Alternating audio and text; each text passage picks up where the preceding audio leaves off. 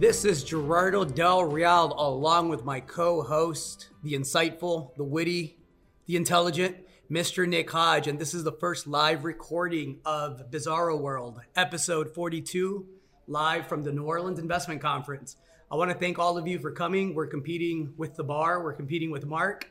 It's 7:50 on a Sunday after a weekend in New Orleans, so you all should pat yourselves on the back. We're going to talk about gold. We're going to talk about the Fed. We would love some feedback towards the end. We're going to talk uranium, deficits, the drivers for gold. But before we get into that, I'd love for you, Nick, to share how you got involved with the New Orleans Investment Conference. What got you here? And I want to hear your inauguration story for the New Orleans conference as well, because they're quite different. So mine is that I was writing about renewable energy stocks back in the day, right? In 2007, 8, 9, et cetera. How'd that work out? It worked out really well in the beginning when all the Chinese solar stocks were on the back page of the Wall Street Journal as the biggest movers of the day and also the biggest volume of the day. And that went on for a bit until 2008 happened, of course. And that's when I started gravitating towards natural resources. But it was a company I was following called Natcore that got me here because Brian London was and still is the chairman. And so he wanted to include a renewable energy part of the conference because it was exciting, and so I did. I came here. I was much younger than I am now. It was 7 years ago, and I didn't know what I was doing or talking about, and still don't know if I do. He only says that to rub in the fact that he's still younger than all of us, by the way. And so I was just excited to be speaking at the same conference as, are you ready for this? It was Sarah Palin was the headliner that year. She was running with John McCain against Barack Obama, right? And so my funny story about my first time speaking at the New Orleans Investment Conference is I brought my mother with me. And, we were all shell-shocked. We had never seen this before, the whole bar scene and everything like that. And one night, my mom stayed in the bar, and I went to sleep because, I had to do conference things the next day. And so I'm getting ready to go to bed. I'm in my boxer briefs, right? I'm getting ready to turn the lights out. And You're a briefs man. I'm a briefs man. All right. Boxers. No, boxers. Not briefs. I call them boxer briefs. Important distinction. So there's a knock on my door, right? Rat-a-tat-tat. And I'm wondering, what the hell's going on? Who's knocking on my door? And so I peer through the keyhole, and it's my mother. And she's got with her Todd Palin, Sarah's husband, right? Recently divorced Todd Palin. There you go. And so they got to talking in the bar somehow, and he's a big hunter, and I guess I had just shot a deer. That's typically the case with me. And they were sharing stories about hunting, and he wanted to see a picture of the deer. So my mom brought Todd Palin up to my room. So that's my first year of the New Orleans Investment Conference story. What's yours? Mine's an interesting one. I actually started on that side of it. So I called a company named Animas Resources. Like all of you, I was doing due diligence. I wanted to get into the resource space. I didn't know anything about anything. And I thought, well, let me call the company and ask some questions. And a gentleman answered, and I called him one day and asked him a bunch of questions, and he was kind enough to answer them. So I kept asking him questions, and he kept answering them. And then I started emailing him and bothering him every week, and he kept answering them. And about a month into it, he says, you should come out to this New Orleans conference. And in my mind, I had never been to an investment conference before. I had never bought a junior resource stock. And I assumed that was meeting the IR person for Animas Resources. I get to the conference. I meet the gentleman, and I quickly find out that the gentleman is the guy that put the entire deal together. The company had just gone public. The only reason he was answering the phone is because he was passionate about the deal, and he wanted to make sure that the introduction of the company was done correctly. This gentleman ended up becoming a friend and a mentor and somebody that really expedited the learning curve for me and, pulled back the curtain. We've seen, and we're going to talk about it. We're going to talk about mining degenerates and how to spot one here in a little bit. But, he really helped in advancing my knowledge of how the business works. And it's a hard enough and a tough enough space when you're doing everything correctly. So I think Nick and I both have a passion for identifying things that maybe should be red flags and shining a spotlight to them and in hopes that we can get rid of some of that stuff. So that's my very short introduction to the New Orleans Investment Conference. Subsequently, I was introduced to a gentleman by the name of Nick Hodge, and here we are. Now I write 2 premium newsletters for the Outsider Club. Mr. Hodge and I co-own Resource Stock Digest, which is a website. It's a free website, lots of exclusive interviews with CEOs, mining analysts, top minds in the business. A lot of good information, a lot of good content. I encourage everybody to grab a business card and check the site out. We're proud of it. So what have you seen so far this year, or what have you seen over the years that's changed or evolved and bring it up to present day? You know, unlike Mr. Doug Casey, I'm actually enthused by what I see this year. I see a more diverse crowd. I see a younger crowd. I see more people here. I see females here. I see a variety of different people that we haven't seen in the space for at least 3 to 4 years. 2016, we had that head fake. Everybody thought the bull market was on. It's part of the reason why I'm calling this the most bearish bull market, because nobody believes it. And a part of why nobody believes it is because of the head fake in 2016. A lot of people got in. We thought we had turned the corner. Very smart people in the business, lost a lot of money, lost subscribers, a lot of money. And so it's a look in the mirror, and you got to take it honestly and reassess. So that's what I've seen. I've been encouraged by the crowd this year. You think it's just natural generational turnover, or do you think that it's because we're gearing up for a bull market if we're not already in one and people are starting to notice that, or is it a combination of both? Weed, man. Nick Hodge was on the precious metals panel yesterday, and he was asked about the sector rotation in the space and why the Australian space has been on record highs. They have some currency headwinds, obviously, or tailwinds, I should say, that help them. But in fairness to Mr. Hodge, weed, man, was the right answer. They didn't have a cannabis craze. They didn't have a crypto craze to the extent that we had here and in Canada. So there was a lot of capital that was not directed to those other sectors. It stayed in the space. Also, in fairness to our Australian friends, they're very good at exploring, developing, putting into production, doing it under budget. And kudos to them, because that's something that in our sector here in the US, parts of Canada and around the world, it's getting tougher to get a mine into production. And I think for anybody doing due diligence, that's a big one. And it's going to get bigger. Jurisdictional risk is something you should absolutely be laser focused on. Figure out not just the country risk, the county risk, right? You can be in Mexico. I had a great week last week. I woke up on my birthday. I turned 41 years old. And the first piece of news I got is that one of the companies I've recommended halted drilling because it was having issues with the locals. We've been expecting drilling for 2 years. We finally get it, and now it's not happening. In fairness, I don't believe it's an issue with the locals. I think it's an issue with management. That's another conversation.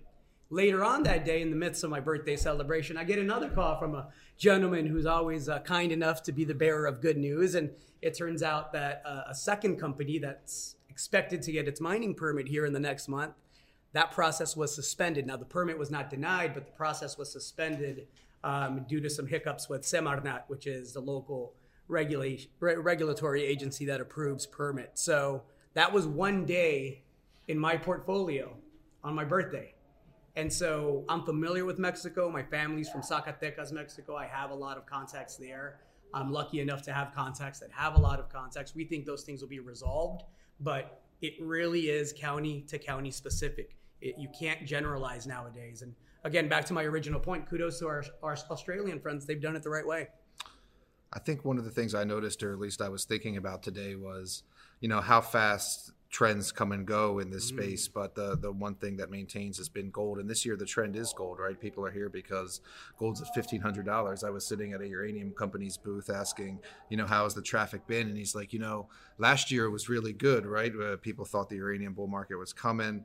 Section 232 had been filed. People were excited about the results on that being delivered, and this year nobody's been by his booth, basically, he was saying, because everybody's here for silver and gold, right? Because we're in a new gold bull market. And then I was thinking back about beryllium and vanadium and lithium and how fast those things come and went. But here we are going back to gold. So let's get into gold. We wanted to talk about price action. We wanted to talk about, I know you want to talk about Fed and rates and things that you spend time watching. So what do you think? Everybody's here. Everybody's got an opinion. What does Gerardo think about gold? I think for the past 2 years, I've written that I wasn't going to believe gold was in a bull market until I saw it rise alongside the dollar and alongside the major U.S. indices. And the reason is capital inflow from other countries. And so the bottom line is this: the U.S. is the cleanest dirty shirt. We could complain about, the deficit being at a 7-year high. We can complain about the fact that the currency has been depreciated over the last 5 generations at the very least, right? And we know how that ends, but we have to look at things not so much U.S. centric. We have to look globally. And if you look around the world, if you look at the Eurozone, Germany, the most productive economy in that zone, is this close to a recession. That's a big deal. $17 trillion of negative interest rates, that's a big deal. You can invest in a company like Sprott, get a 4% dividend, and you're up 5.6% than some of your European counterparts. And so that's not sustainable. It's mathematically impossible for that to continue. It's a matter of how long they're able to kick the can down the road. And I believe we're coming to a crossroads in regards to that. So I believe this gold bull market is real.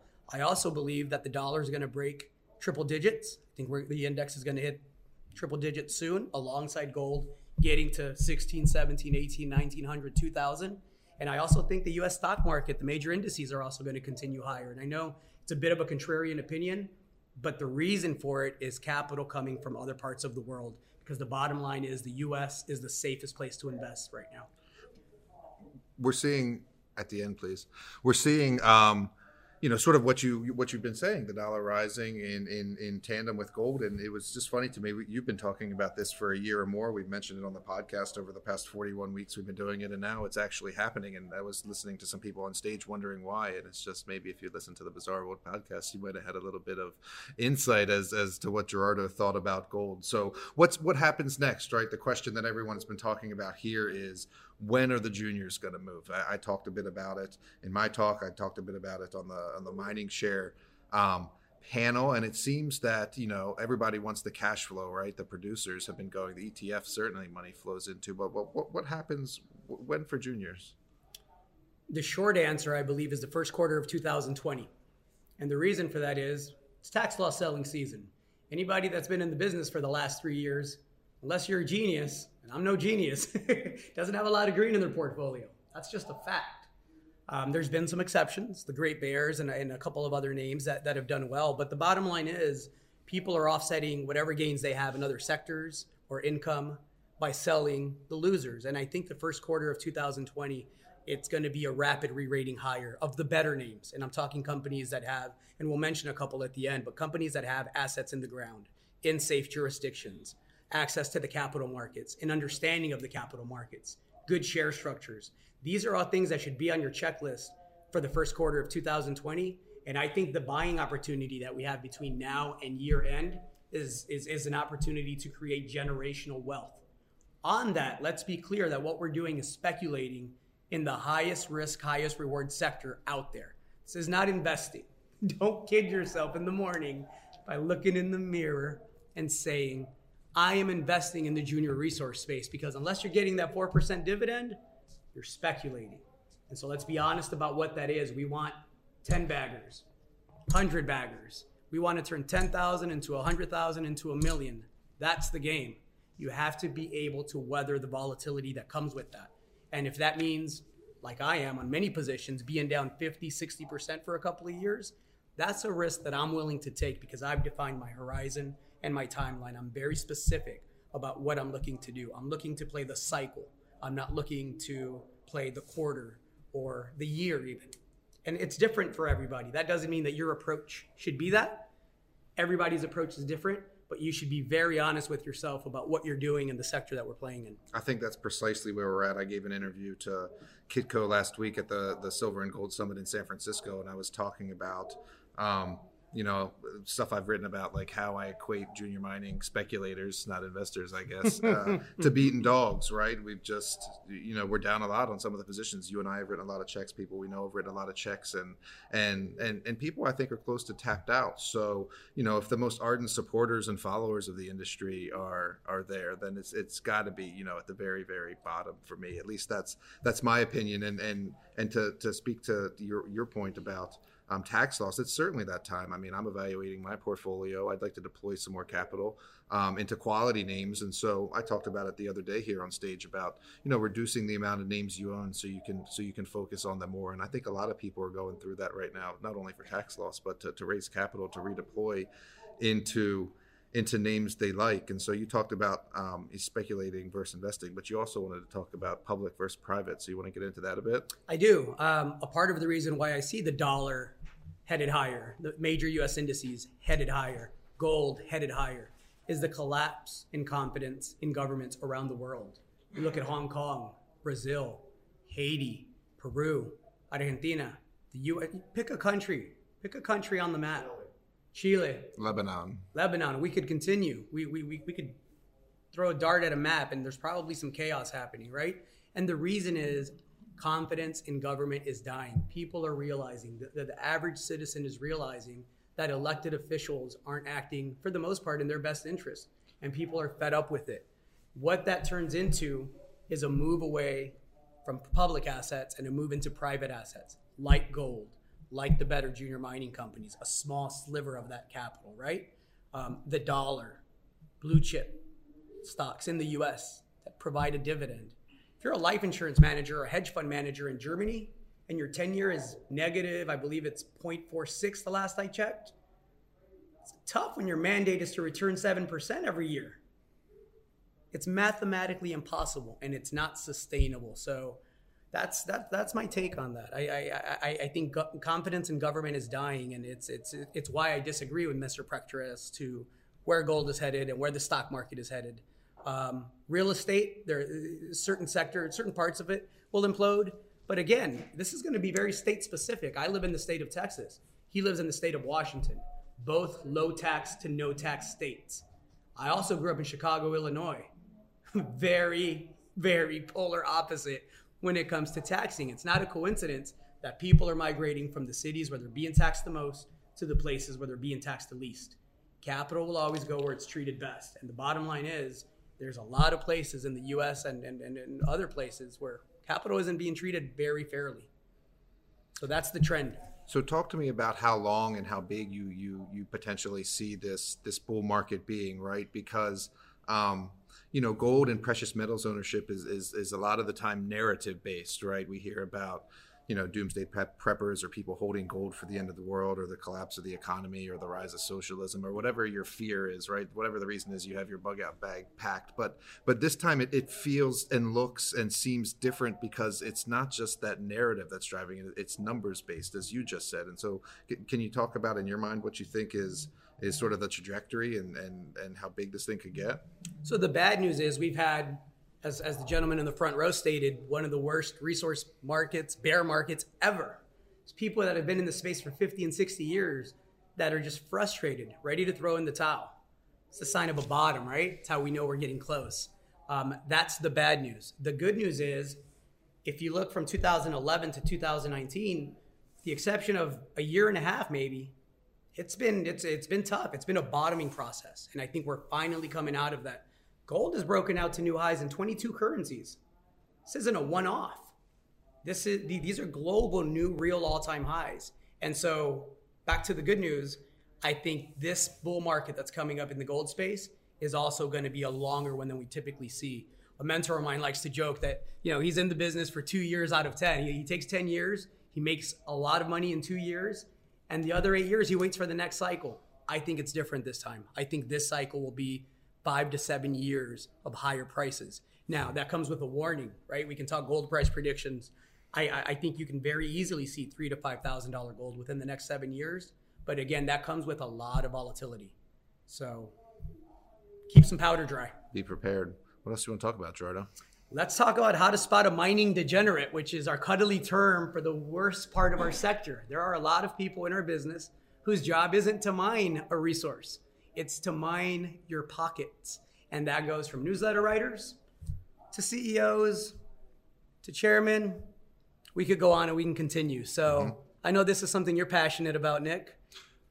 Yeah, I mean, we always talk about, we go to these conferences, right? And we go to the bar and we say, we look around and say, can we spot a mining degenerate, or look at all these mining degenerates, right? And they're usually trying to buy his drink, which is odd, right? Yeah. It's sort of the underbelly of the sector, right? And it's what gives the sector a bad name, and the way these founders give themselves shares and where they put those shares and how they lock up those shares. And it's sort of like what nobody wants to talk about or think about in the sector, right? And at least it's something, I never knew existed until I had the curtain pulled back for me, until I started doing really deep due diligence and writing checks into private placements and looking at the share structures and drilling down into how that was done. And so, look, it comes down to share structure. It's something that we talked about a lot, that we've been taught a lot about. And, Let me interrupt. Sure. For those that may not be familiar, when it comes to share structure, define that for me. What do you mean?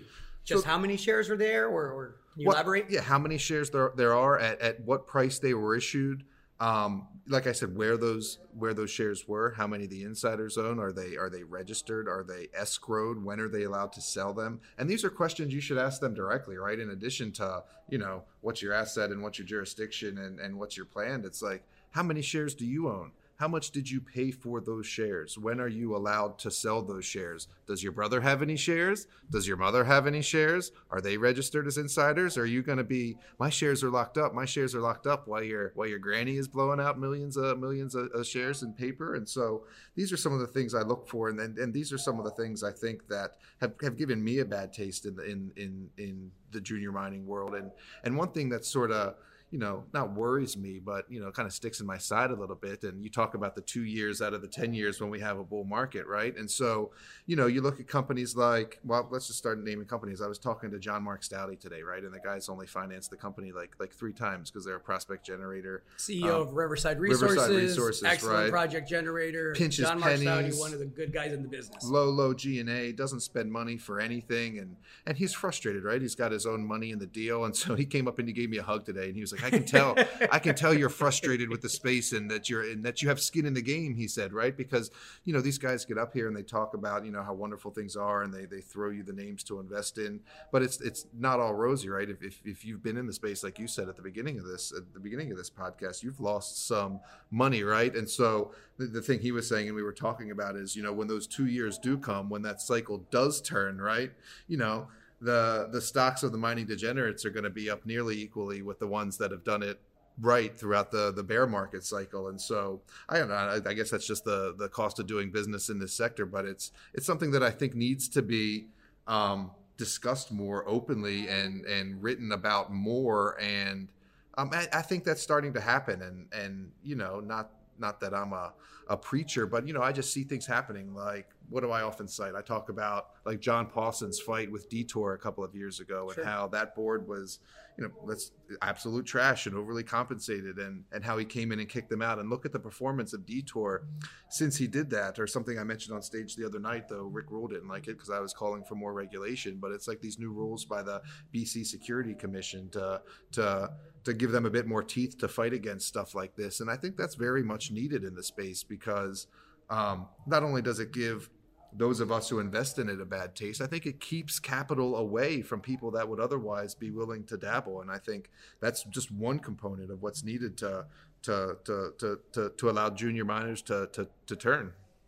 Yeah, let's be honest. If there's a 30-year-old attending this conference this year, the last time they heard about anybody making money in the gold sector was probably 2010, 2011, when they were barely out of high school and wondering what they were going to do next.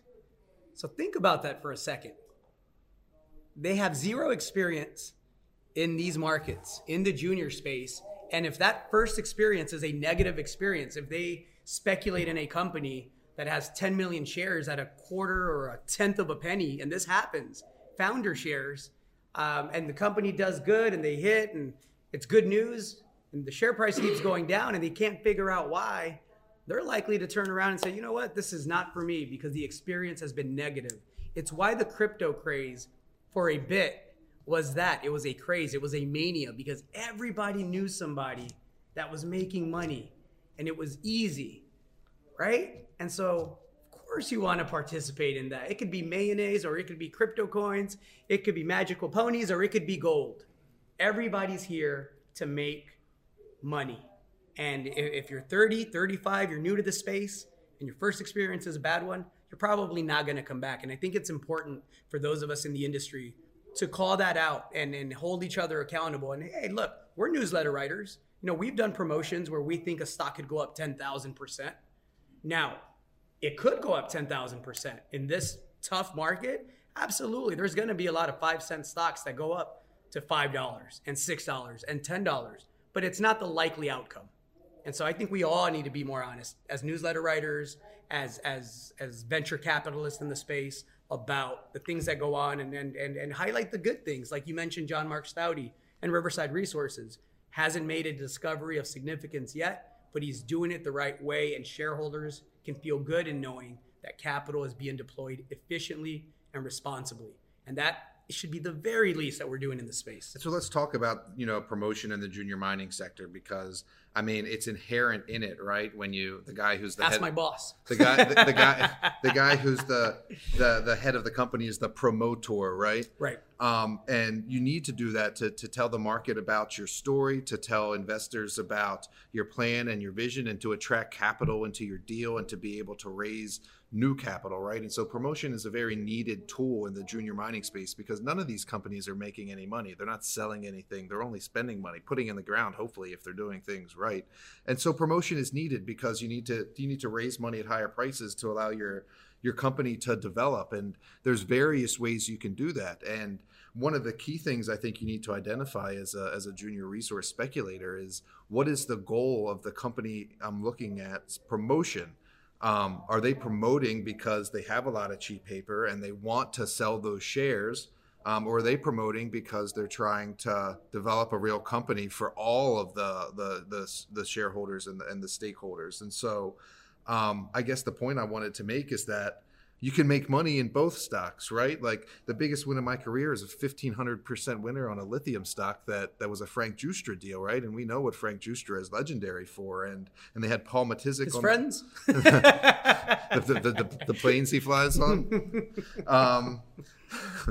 And so I kind of lost my train of thought. You got me. But Jeffrey Epstein did not kill himself. Yeah, exactly. That's our typical fodder for Bizarro World. You have to tune in to listen to that stuff in the following weeks. And so you need to identify, what the goal of promotion is. And in the case of Lithium X, I mean, the shares from 15 cents to over $2.40 when they sold it to a Chinese firm. The share structure was terrible. Everybody had a lot of cheap paper, but everyone made money. And so that's fine. You just need to identify that ahead of time and know what you're getting into. Am I getting into this for the promote? Or am I getting into this for the development of a company and an asset? So we agree that we don't have a problem with promoting the story. I think one of the better promoters in our business of all time is Mr. Robert Friedland. Sure. And in fairness to him, you know what he does with his promotions? He goes and he gets his companies financed. Now, I disagree with some of the ways that some of those assets come into his hands, because I've been burned a couple of times by seeing a great asset sold at a depressed price, spun back around, finance, and then all of a sudden it's a great asset. Well, we knew it was a great asset the whole time, but you have to admit that it's effective. You look at the recent projects he's been able to finance and fund. It's impressive in a bear market what he's been able to do as far as putting together financing packages. And that brings me to another point. If you're going to speculate in the junior resource space, don't wait till the middle of 2020 when everything's 300% higher. Figure out this quarter if this is the space that you want to speculate in the resource space, because this, to me, is the absolute bottom. We'll see next year. You can all hold me accountable next year how that plays out, but I believe this is it. If you're going to be in the space, do your homework now, make a list, and figure out how long you want to be in the cycle, because I do think this tax loss selling is the last great opportunity.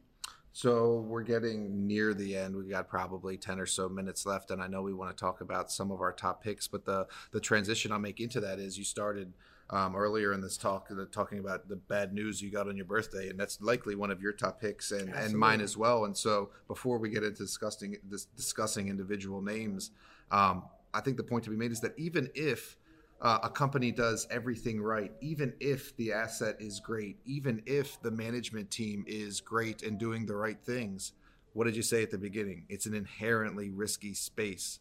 I talked about it the other day, the amount of targets that get turned into mines, et cetera, and all the various risks in the space, the permitting risk, the jurisdictional risk, the funding risk, et cetera. And so even if you do the best due diligence and even if you're invested in the best projects, you can't get rid of the inherent risk that's in the sector. And so maybe you want to talk about Almaden first, and then we can go from there.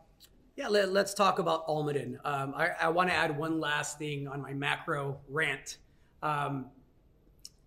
The issue that we're having with liquidity in the overnight repo markets is a big deal that not enough people are talking about. The Fed is injecting over $100 billion overnight because banks no longer trust each other to do it. Think about that. You have an accommodative Fed. You have a president who's hell-bent on sending the stock market higher. You have negative interest rates everywhere. And the Fed had to step in and say, here's 60 billion, here's 70 billion, here's 100 billion. And it went from 12 months ago contracting its balance sheet to within 12 months doing a complete 360. And now that balance sheet is being expanded. Now, they could tell you that it's not QE. It's an expansion of the balance sheet. You could call it whatever you like. So again, I think there's some powerful drivers for this gold bull market that are macro in nature. It's going to be a fun 2020. Top picks. Go ahead. I'll start with Almaden Minerals. That was the company which had its permit review process suspended. Now, again, the permit was not denied. It was the process was suspended, and I don't want to get into the behind the scenes reasons why that happened. I want to tell you what I think will happen. What I think will happen is within the next 4 to 8 weeks, that issue is resolved favorably. I say that because I've been to the property. I've spoken with the CEO. I've spoken with the locals. There is big time local support for that project. It's a region that needs the economic benefits that project would provide. It's also one of the most responsible projects. I was there shortly after the initial discovery in 2010. And the way the company has gone about community relations should be a model for our industry. So that's why I'm confident that issue gets resolved, because that permit being denied would be a big red light to me for the rest of Mexico when it comes to Mexican mining projects. So Almaden Minerals is one to watch for. What I like about it, market cap, I believe, is currently in the order of $75 to $80 million. They bought a mint condition mill during the bear market that has a retail value of approximately $70 million, the entire market cap. They bought it for about $6-7 million in cash and share considerations. On top of that, you get 4.5 million gold equivalent ounces. It's profitable, a great IRR. I think it's over 40%. A lot of exploration upside, and it's in a part of Mexico that, again, wants that project to happen. So the recent pullback that we got after that review was suspended, I think it's a gift. So Almaden Minerals is one that everybody should check. I know you went in the market and bought shares. I went in the market and bought shares as well. So obviously Almaden is a company I like as well. And, you know, I gave my top picks at a conference last week. I gave my top picks earlier in this conference. And so I'm sorry if I sound like a broken record, but I already talked about how you should have fewer companies in your portfolio and fewer names that you follow. And so when someone asks me for my top picks, there's only a small basket of companies I'm really looking at anyway, right? So sorry if it's not that diverse, but I'll start at the top of the bigger names. A company I really like and have recommended and have made money on in the past two or so years is called Teranga Gold. No one ever believes me when I say it. No one wants to hear about Teranga Gold. They operate in West Africa, but they've got some really good mines, right? They have a mine called Sabodala in Senegal that's producing some 220 to 250,000 ounces of gold a year at something like $850 all in sustaining. They're ramping up a new mine this quarter in Burkina Faso that'll do 30 to 40,000 ounces this quarter as they ramp up and take them well over 300,000 ounces next year. And then they've got another very nice exploration property also in Burkina Faso called Golden Hills that they're drilling 20,000 meters on right now. That's a very robust drilling program, and they think that's obviously going to be a mine, right? And so the stock has performed well. They're bringing a new mine online, expansion in ounces. The new mine they're bringing on has even lower costs, or at least projected costs, than the one that they have operating now. And you're going to have a lot of news flow from this exploration campaign. It's a name I don't hear a lot about. It's a name I don't see at conferences a lot, but it's a name that has really delivered for me and the people that subscribe to my newsletter. You got another one? I do. I mean, I think everybody took time to come out on a Sunday night. You made it through the weekend. I think they deserve at least a couple of more names. So I'm going to give you a couple. I really love Idaho as far as jurisdiction goes, the support for mining in Idaho. And so there's two companies specifically that I own shares in. One is Revival Gold, and the second is Midas Gold. Between the two companies, they have approximately 9 to 10 million ounces. Resources are growing, great management, and I think in the new bull market that's coming, those shares are going to go much, much higher. Management is excellent, good stewards of capital. So Revival Gold and Midas Gold. If you want exposure to a quality Mexican explorer that's not on the radar of most people because it's a newer company, Magna Gold, Magna. The company is run by a gentleman by the name of Arturo Bonillas. All he's done the last 5 times he's gotten involved in a company is explored, developed, and put the deposit into production. And so I call him the Michael Jordan of mining, because Michael Jordan famously had 6 championship rings. Arturo's going for number 6. I don't believe he came out of retirement to fail on number 6. And privately, and I know he won't mind me saying this publicly, he's told me he expects to do that within 2 to 3 years. So this isn't something that you're going to have to wait 10 years for. I think it happens quickly.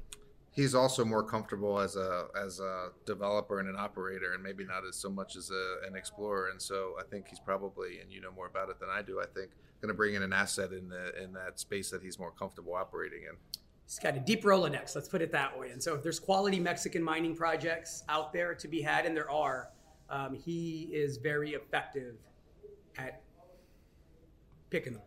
There was one topic we didn't get to, and so before we wrap up, I just want to say we haven't talked anything about uranium except for me saying that no one went to Energy Fuels booth this year because everyone's hot on gold and silver. And so a top pick of mine in a large holding is a company called Azarga Uranium. Yes. It was, we were invested in URZ first, and they ended up merging with Azarga to get this asset. Dewey Burdock in South Dakota. That's the best undeveloped in situ uranium asset in the country, right? And low cost, high margin. Exactly right. Good jurisdiction and working its way through the permitting process. So very risky, right? Risk. We've mentioned it enough. And so right now it's, approaching the resolution of its last contention for the NERC, right? And so we're waiting for that in December, but that's jargon for they have one more thing to check off their list before they get their permit. Exactly right. And we know that could go one of 2 ways, right? And we've been involved in projects where it hasn't gone the way we want, and that's the risk, right?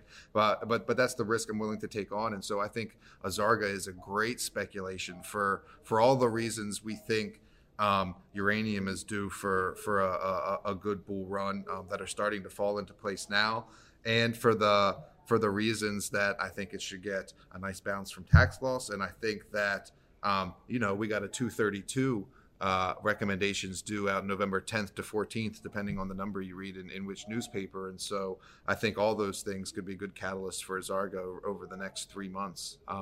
And the share price is down significantly in the last 3 months. So if you loved it at higher prices, you're going to love it even more on Monday. So I think that's all we got. We're out of time. We'll wrap up the podcast, and then we'll take questions. Absolutely. Let's do it. Wrap it up. Folks, it's been fun. Live from the 2019 New Orleans Investment Conference. Mr. Hodge, thank you as always. See you. Episode 42 of Bizarro World.